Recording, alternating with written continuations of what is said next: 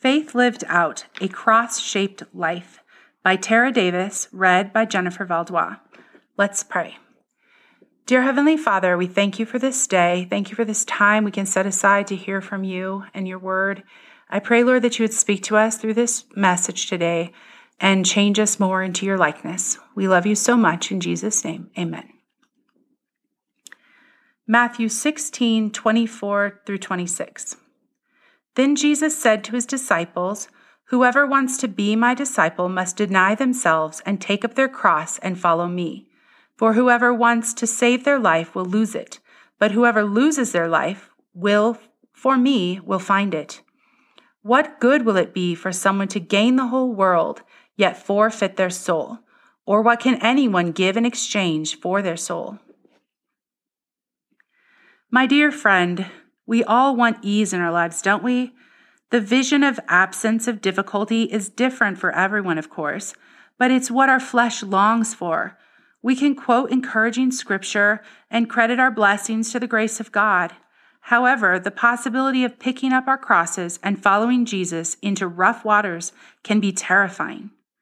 Difficulties in life come in many forms: a devastating diagnosis, a challenging family member, depression or discouragement, financial struggle, unmet expectations, heartache over our children, or loss of a loved one, all of which are situations we wouldn't choose if given the opportunity.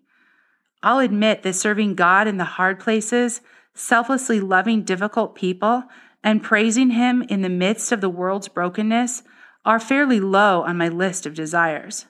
And yet, even in the darkest times, I want everything in my life to reflect the light and hope of Christ. My plans, my personality, living out my strengths, accommodating for my weaknesses, my hopes, my dreams. What about you? We sing worship songs on Sunday proclaiming, "Jesus is enough for me," but then leave the sanctuary with just me at the forefront of our minds. Is Jesus really enough? Do we have enough faith to withstand the burden of the cross He has called us to shoulder? Hebrews 12:2 speaks beautiful refreshment to my spirit. Jesus is the founder and perfecter of our faith. We don't need to muster our own strength to live faith-filled lives. In Ephesians 2:8, we find that, like salvation, our faith is an amazing gift from God. Faith is the result of the Holy Spirit's grace at work in our lives. Our faith will continue to blossom as we become increasingly sensitive to the Holy Spirit, hearing God's words spoken to our hearts. Often, we try to fit Jesus into our lives. We squeeze a bit of Him in here and there when it is comfortable or agreeable to us. We wrap problems up with the grace of Jesus when they appear to be resolving in the way we wish. However, I truly think God is asking us to live a faith that is different, sweet sister. He has called us to fit our lives into Him and His ways, instead of fitting Him into ours. His desire for us to live a cross-shaped life instead of a life bearing the image of us. How do we live out a life formed by the cross of Jesus? When we fit our lives into His desires, our mindset changes from "No, I could never," to "Yes, God could do that even through me." We truly begin to pray Galatians 2:20, which says, "I have been crucified with Christ, and I no longer live, but Christ lives in me."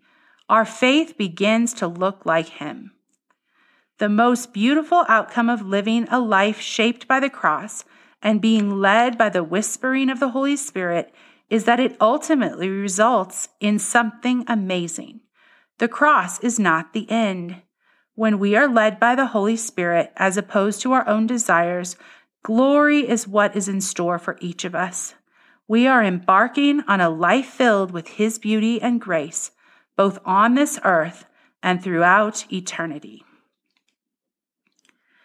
Questions to ponder. In what ways have you said no to the small whispers of the Holy Spirit in your life? Name a couple of areas in which you could pick up your cross and follow Him this week. Faith-filled ideas. Pray that you would hear the Holy Spirit speaking to you and would feel him directing you to the path of Christ. Pray that the Holy Spirit would help you to identify the cross he has asked you to carry. Bearing the cross of Jesus, whether it is in your personal relationships, in serving your husband and children, or in praising God in the daily mundane, will lead to eventual joy and growth in your relationship with him. My friend, it is absolutely worth it to live a life shaped by Jesus. Pray every day for more of him in your life and less of you. As John said regarding his relationship with the Lord, he must become greater, I must become less. John 3:30. Let's pray. Dear Heavenly Father, I thank you so much for this word from Tara, and I pray, Lord, that you would help us to carry our cross, to pick up our cross and follow you, Lord.